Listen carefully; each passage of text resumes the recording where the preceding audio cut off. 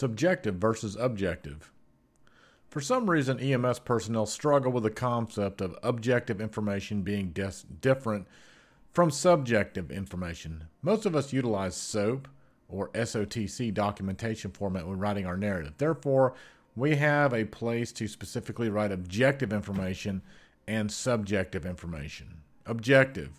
Information that you can perceive utilizing any of your five senses. Hopefully you don't taste the patient, but if you did, the information would be objective.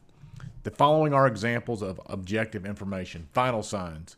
Classic objective information observation because you have to measure vital signs with various medical instruments. Assessment.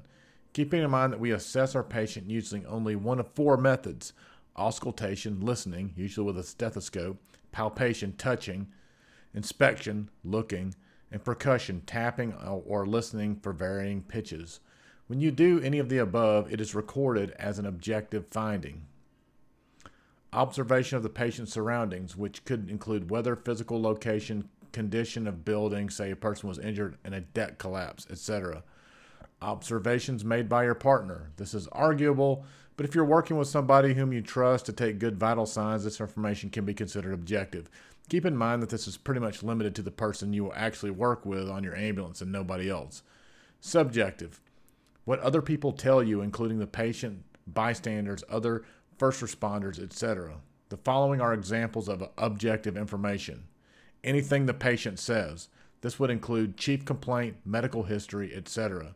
Medications prescribed to the patient. A lot of people could get this one confused, but even if you have a bag of medications with the patient's name on the bottle, this is still considered subjective information. Any information obtained during a sample history.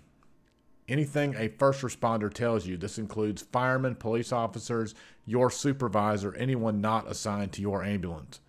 Any palliative, alleviating, or relieving or aggravating factor you discover during your assessment. For example, if the patient advises the chest pain goes away when he or she raises their hands over their head, this would be considered subjective. The patient advises the pain worsens when you touch their abdomen, it would still be subjective. Now, if you felt the abdominal muscles contracting when you touched the patient's abdomen, then that would be an objective sign.